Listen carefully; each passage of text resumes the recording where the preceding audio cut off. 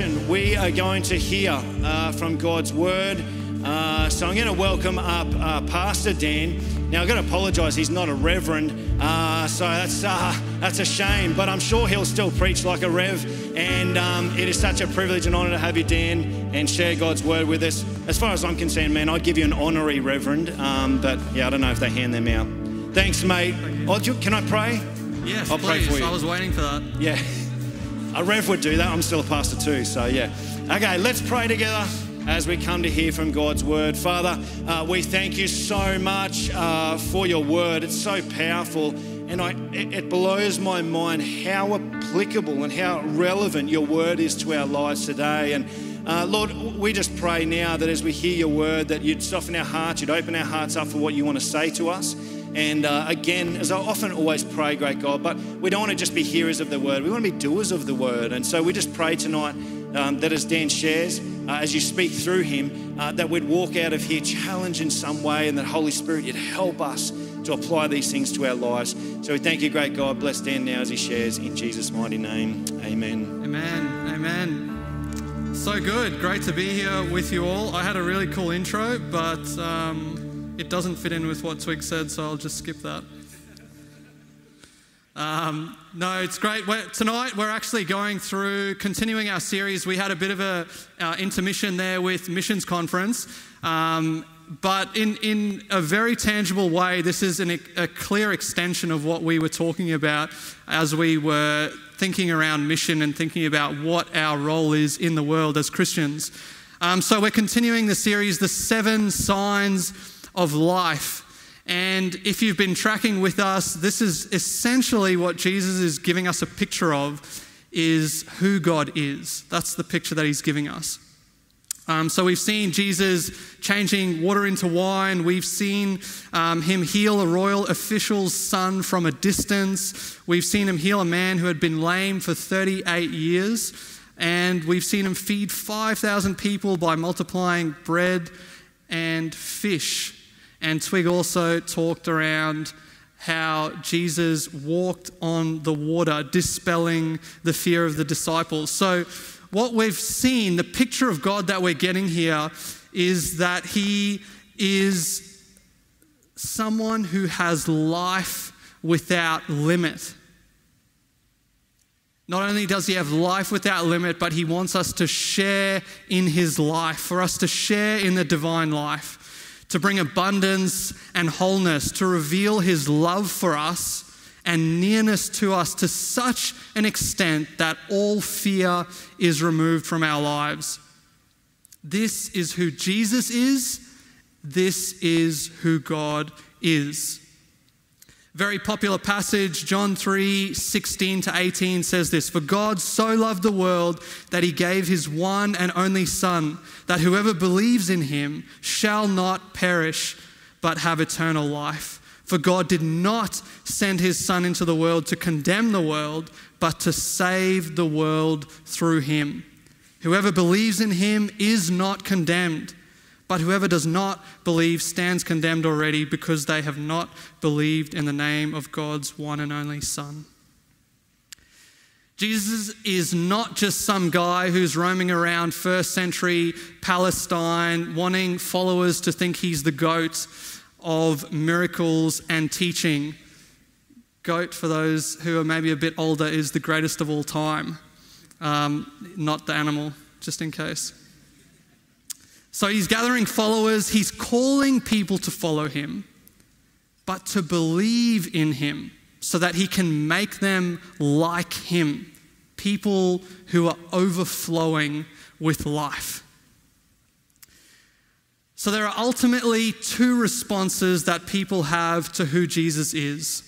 Either you believe in him and see that he has life, or you believe that life is to be had somewhere else. And Jesus's express claim is that there is no other unlimited source of life. All other sources pale in comparison to the quantity and quality of life that Jesus has. So Jesus is showing us 3 things, really.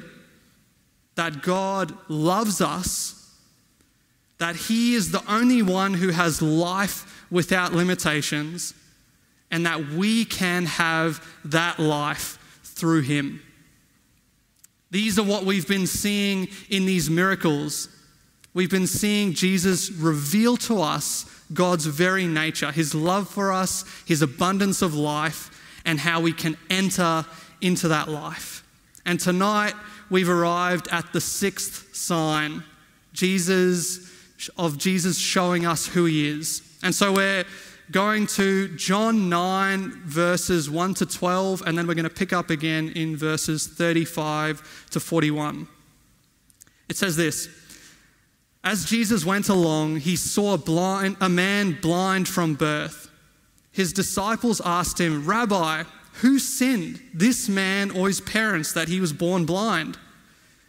"Neither this man nor his parents sinned," said Jesus, "but this happened so that the work of God might be displayed in his life. As long as it is day, we must do the work of him who sent me.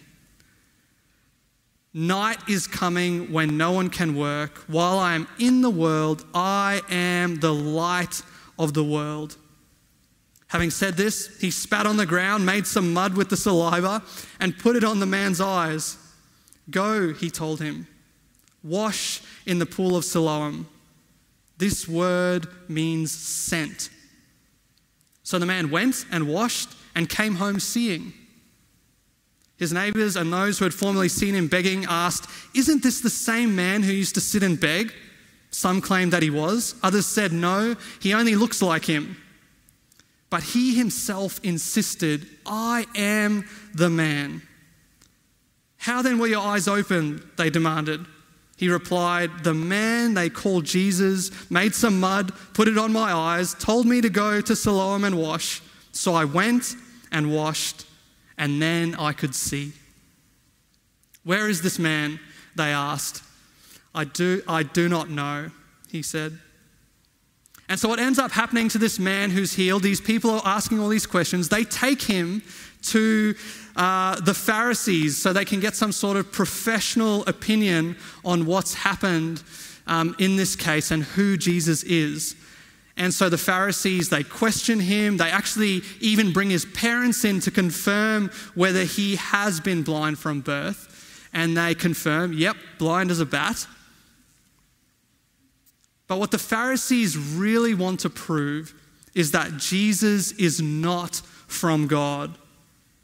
So they're effectively pressing this guy, question on question, trying to find out how they can slight Jesus. And finally they say this: "Tell the truth. We know Jesus is a sinner." And the guy says to them, "Whether he is a sinner or not, I don't know. One thing I do know, I was blind, but now I see." They keep on going at him until finally the guy who's been healed, he says this essentially: "Wow, you're really wanting to know a whole heap about Jesus. You must want to become his disciples as well." At this, they hurl insults at him, and the interrogation ends when the blind man who can now see reasons that Jesus must have been from God if he's been healed. Then the Pharisees tell him, "You were steeped in sin at birth. How dare you lecture us?" And they threw him out. And this is where we pick up again in verse 35. Jesus heard that they had thrown him out, and when he found him, he said, "Do you believe in the Son of Man?" "Who is he, sir?" the man asked. "Tell me so that I may believe in him." Jesus said, "You have now seen him. In fact, he is the one speaking with you." Then the man said, "Lord, I believe." And he worshipped him. Jesus said, "For judgment I have come into this world, so that the blind will see, and those who see will become blind." Some Pharisees who were with him heard him say this and asked, "What? Are we blind too?" Jesus said, "If you were blind, you would not be guilty of sin. But now that you claim to see, your guilt remains. This is God's word for us tonight. I actually have a story to tell, and I'm not particularly proud of this, but we had a house when I was younger, a teenager actually, and this house had a really big design flaw. And this design flaw was that the bathroom light switch was on the outside of the bathroom. So if you know what teenage boys are like, you're probably guessing where this would sort of go. And so for me, as a teenager and a boy, this meant whenever someone was in the shower at night, lights are on, they're just doing their thing, you walk past and you hear the shower going, naturally there is this need, an absolute need to just flick the switch. Leave the person in darkness. So you can just, hear the person call out, scream, cuss you out, whatever. There's something in you that just has to do that. I'd done it multiple times before to my siblings, and to be honest, they'd gotten tired of it. It wasn't really having any effect, so I'd stopped doing it for a few months. But one night in particular, I'm walking past and I hear the shower, and there's this urge. I've got to flick the switch. A wiser man would have known that that was temptation. But here I am walking past, and it's my brother in the shower, flick the switch. But nothing. No cry out, no call out to cuss me out, or not that he ever did really cuss me out, but so nothing comes. It's so disappointing when that happens. And I'm standing there and I'm like, oh, come on, how boring is this? And I'm just about to turn and leave when all of a sudden I hear this desperate cry for help. It's like a deep groan from your inner being. I hear my brother go, Mom! And I'm like, whoa, what's going on here? That's just 101. You don't get your parents involved in sibling sort of stuff. So I quickly flick the light on and get out of there. And so I'm like, what sort of prompted that response? A few minutes later, my brother comes out of the shower and he's clearly been crying. And I'm like, geez, come on, Rob, that's a bit much. Doesn't want to talk to me. After a while, he sort of comes to and he explains to me his perspective on this situation. Now what happened? This is my brother's perspective. He's having a shower. Everything is going as planned. Shampoo, lathering it in, everything's going okay. You know when sometimes the shampoo starts to just trickle down and gets right into the corner of your eye? That hit. So straight away, closes his eyes, still pretty normal, continues lathering his hair, rinses his hair, opens his eyes. He is blind. In a panic, he drops to the floor and he cries out, Mom! Mom! In reality, he didn't realize that while he had his eyes closed, obviously I had turned the light off. Sometimes we think that we have the power to see in ourselves. But if we're in darkness, we actually don't have a hope of seeing anything. No matter how good we think our eyesight is, we're effectively blind. And Jesus' claim is that our world has become so distorted, so far from what it was originally intended to be, that we are effectively in the dark. We might think that we have 20/20 vision. We might think that we can see things as they are. But all that we're really seeing is a false view of reality, lies and deception. Some of the Jewish people of the time obviously believed that if a person had a sickness or a disability, it must have been because of something they or maybe their parents had done wrong in the past. And that's even what Jesus' disciples were thinking when they asked him this question: who sinned? We even have a way of thinking along these lines in our society today.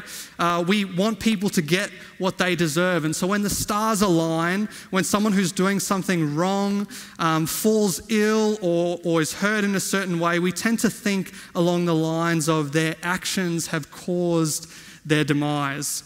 Or we have the phrase, serves them right.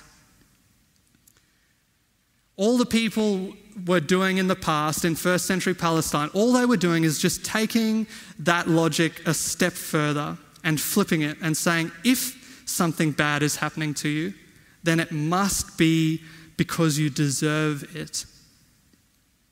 And in this encounter, Jesus dispels this kind of thinking. He says that the blind man is not blind because of his own sin or the sin of his parents, but this happens so that the work of God might be displayed in his life. And what is the work of God? Jesus says to bring light. But in this situation, there's a sense that blindness is a given. It's not his sin or his parents, but he's in a state of darkness. He's not a worse sinner because he's blind, but he's a product of the broad-scale problem of sin in our world. This problem means that we are all in the dark, whether we like it or not, whether we know it or not. Everyone's in the dark. No one can see. But the question for us is this: what happens when the lights are turned on? Who is able to see and who is left blind? So tonight we're going to take a look at two things. What does it mean to be blind, and what does it mean to see? I like this. I like actually being able to see you guys. That's great. Oh, okay, yeah, no, put it down. That's okay. You can turn that down. So what does it mean to be blind? We've got Jesus saying here, for judgment I have come into this world, so that the blind will see and those who see will become blind. Obviously, we've literally got a blind man in this passage who gets healed and can see. But what about the people who see that will become blind? What does it mean to be blind? And here we see there's a blindness that comes from us being in the dark, being born into a world that is turned away from God, tainted by sin. Not only are we affected by this darkness, but we also contribute to it. We suffer because of the decisions and actions of other people, and unfortunately, we also contribute to this problem. But the darkness we're in is so thick that we don't even notice how much we're affected by it and how much we're contributing to it. In the first century, there was a group of people who were clearly affected by this problem of sin. The blind, the lame, the poor, they were all assumed to be somehow more sinful than those around them. So people pushed them away to the fringes. And those who did the pushing actually felt completely justified in what they were doing. It made sense for them to do that in their system of thinking. And along comes Jesus, and he turns that system on its head. No, those who are being marginalized aren't more sinful. And he heals the blind man to back up what he's saying, to prove that, having compassion on the man. But Jesus doesn't only stop there, he goes further, and he says that those who have a wrong understanding of how things work are actually the ones who are blind. And in this passage, ironically, the people who are blind are everyone but the man who is physically blind. And if they're blind to who Jesus is, it's because they're blind to who God is. Those who knew the blind man are actually genuinely awestruck at this miracle, but they're more interested in how it happened than who was behind it.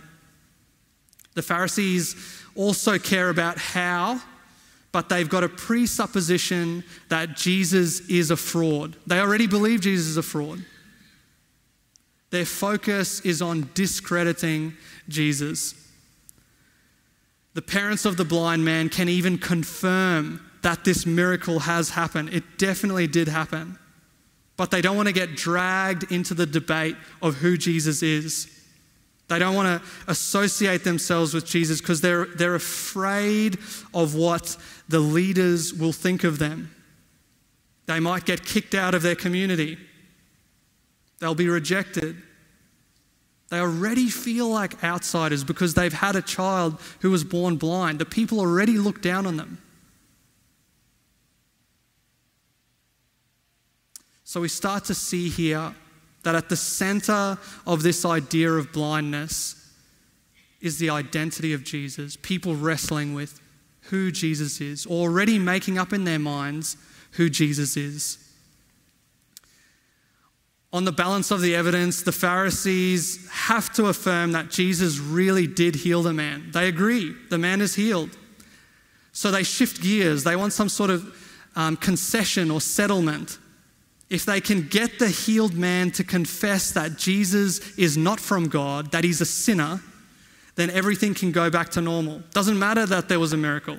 They can keep believing what they already believe, that Jesus is not God, and that they're right in their assessment of things. And we actually find in our own lives that there's a level of comfort and security in the way that we order and make sense of the world around us, the presuppositions we have.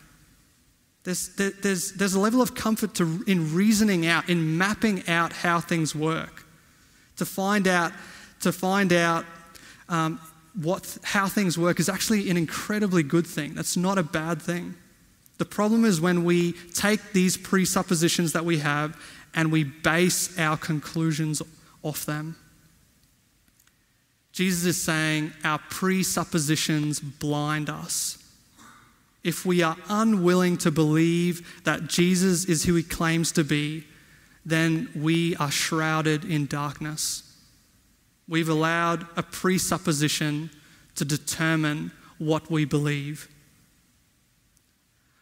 I really want to highlight here, this isn't a religious problem. This isn't something that the first century people had a problem with and they had presuppositions that they couldn't see behind. Maybe they didn't have science. Or this is not a first century problem. This is a human problem.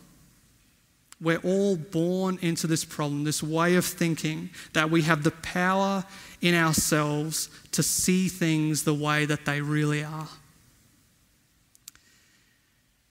There's actually an incredible demonstration of this in the scientific world. In the early 20th century, 1925 actually, Cecilia Payne was a woman who published a thesis through Harvard's College for Women because Harvard didn't actually grant doctoral degrees to women at that time. And she actually discovered that the sun and other stars were made up of predominantly hydrogen and helium.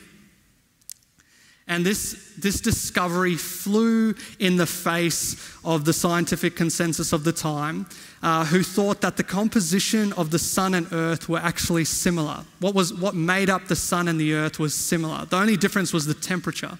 This is what they believed. And so Cecilia, excited about her new discovery, sends her thesis off to Henry Russell at Princeton University, one of the leading astrologers at the time.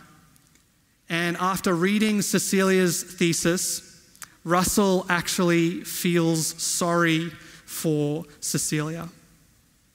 Sorry that she could be so blind. And he wrote these words back to her. It is clearly impossible that hydrogen should be 1,000,000 times more abundant than the metals. Cecilia, even though she'd gathered all the evidence. She'd seen it with her own eyes. She felt the pressure of the leaders in the scientific community. And she actually caved. She added these words to the end of her thesis, that the amounts of hydrogen and helium are improbably high and almost certainly not real. 4 years later, her findings were actually confirmed to be true. Her PhD is now considered one of the most brilliant works in astronomy, and it became the standard textbook in that field. Here's what Cecilia wrote after her findings were confirmed. I was to blame for not having pressed my point. If you are sure of your facts, you should defend your position. This is a warning for us.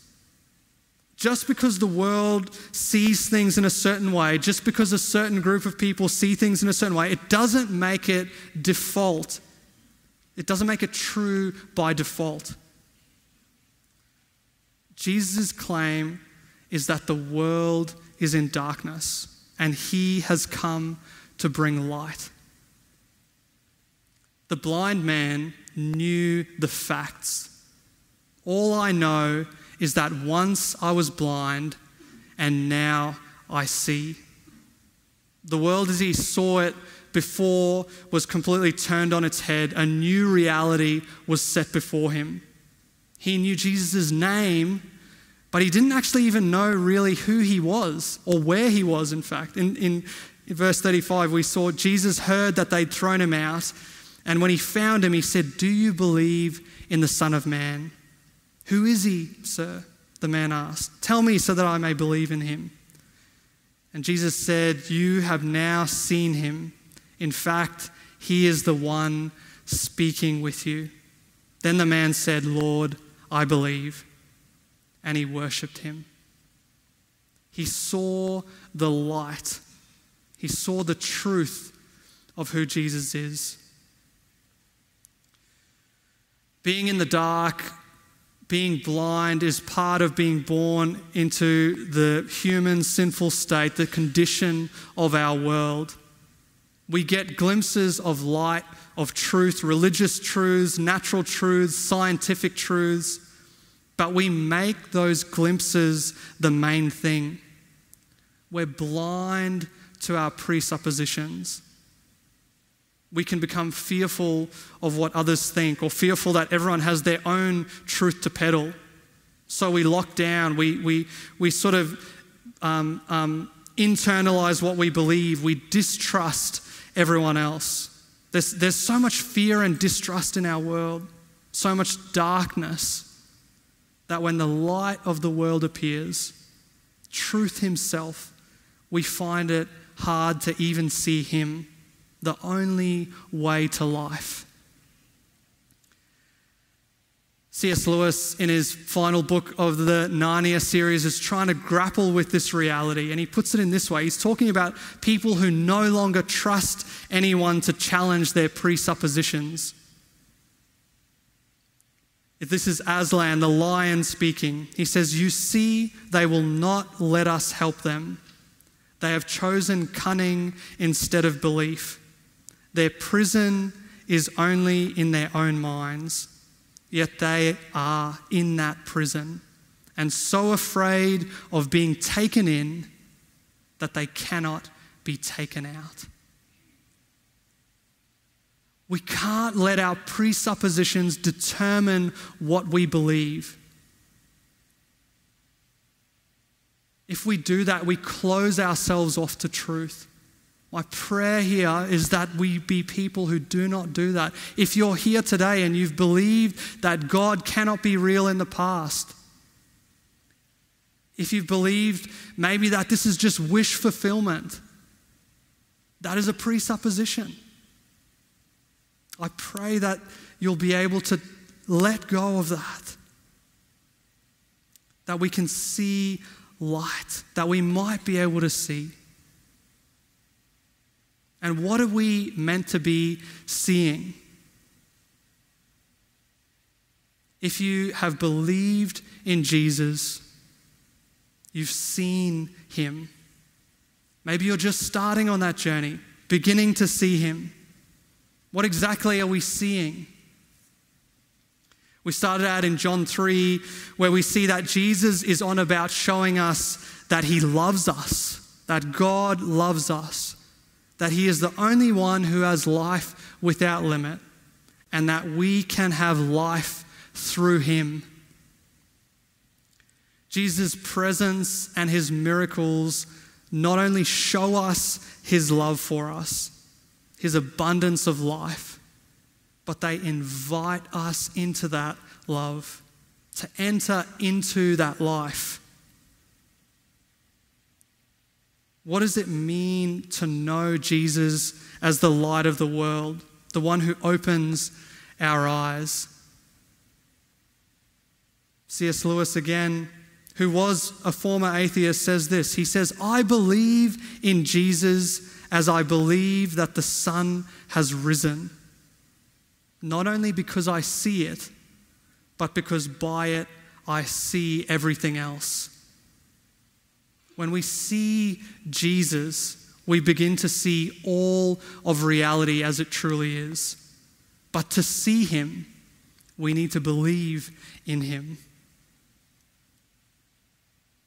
And as we begin to see him, he reveals to us who he really is, a person bursting with life.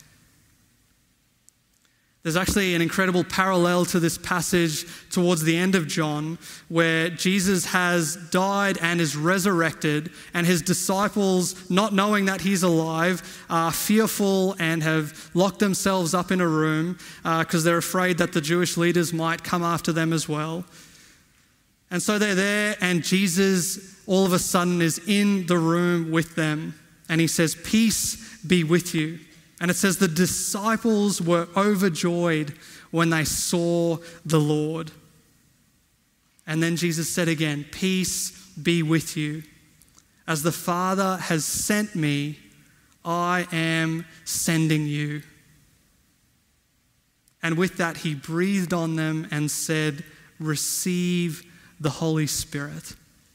This is what has been promised, that we would have the very same life that Jesus has through the Holy Spirit.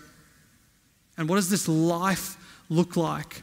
He says, "As the Father has sent me, I am sending you." The blind man believed and was sent. He received sight. He believed even before he could physically see. And when he received his sight, he became a living, breathing, seeing light for others. We see that Jesus was sent to us to bring peace to us, to reveal his love for us, to deal with our problem of sin, to shine light on our problem of blindness so that we can have life and sight as he has. He was sent to bring light where there was only darkness, to bring sight to us who are blind. Believing is seeing. Does that challenge your presuppositions? As we believe that Jesus was sent for us, for this very purpose, to bring us into the light of life, we find that our eyes are opened and we begin to see all of reality anew. Everything comes to life in the light of who Jesus is. Relationships come to life. Marriages, our everyday routines, even funerals can come to light in the light of who Jesus is. Without him, there is only a vague sense of reality, a pseudo-reality, only darkness, shadows. To see Jesus as the light of the world is to become light ourselves by his Holy Spirit. We become sent people. Jesus said again, as the Father has sent me, I am sending you to be light. If you're a Christian here tonight, if you have believed in Jesus and have now come to see him in all of reality, you know that this light of life is for others. We carry the light of life into the darkness of our world, into the broken and hurting places, into the everyday places of friends, family, maybe even people who we wouldn't normally associate with.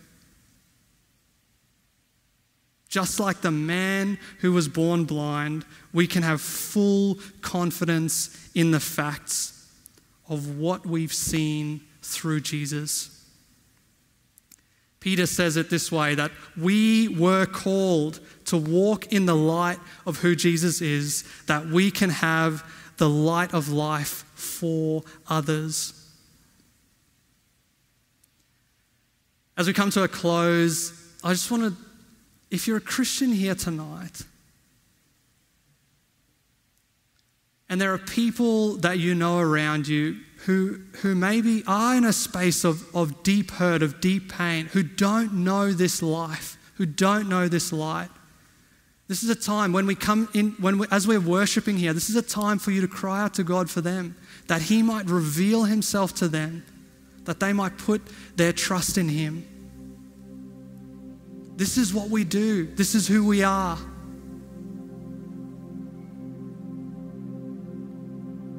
Maybe you've lost that sense as a Christian. The fullness of life, the light of life.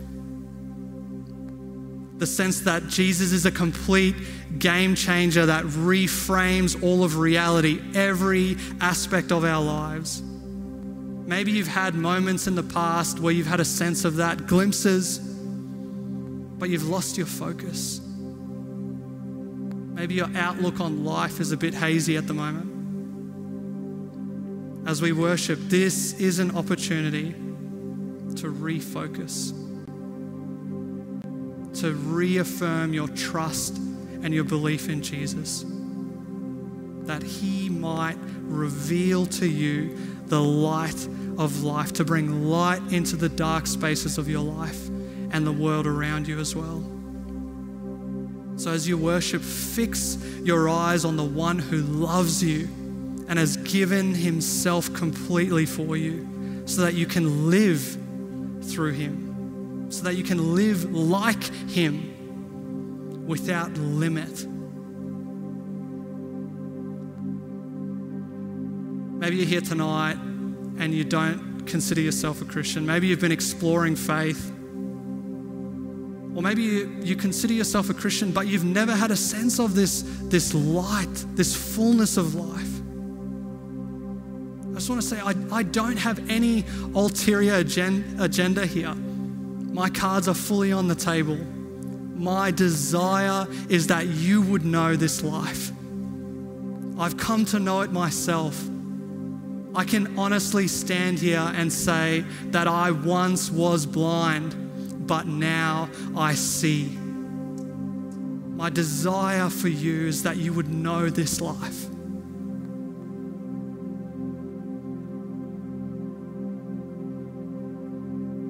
So if that's you, as we continue in worship, this is a chance, as you're singing the words, just to say, Jesus, I believe in you. Help me to see. Put your trust in him. Maybe as you're singing the words, even sing the words out as if they're your own. Call out to God. He's waiting.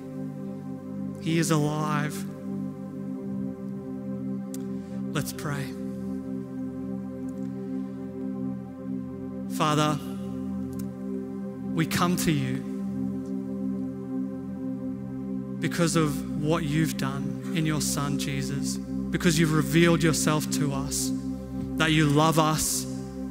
You've shown us that there's no limit to the life that you have. And incredibly, you've said, this is the life that you want for us.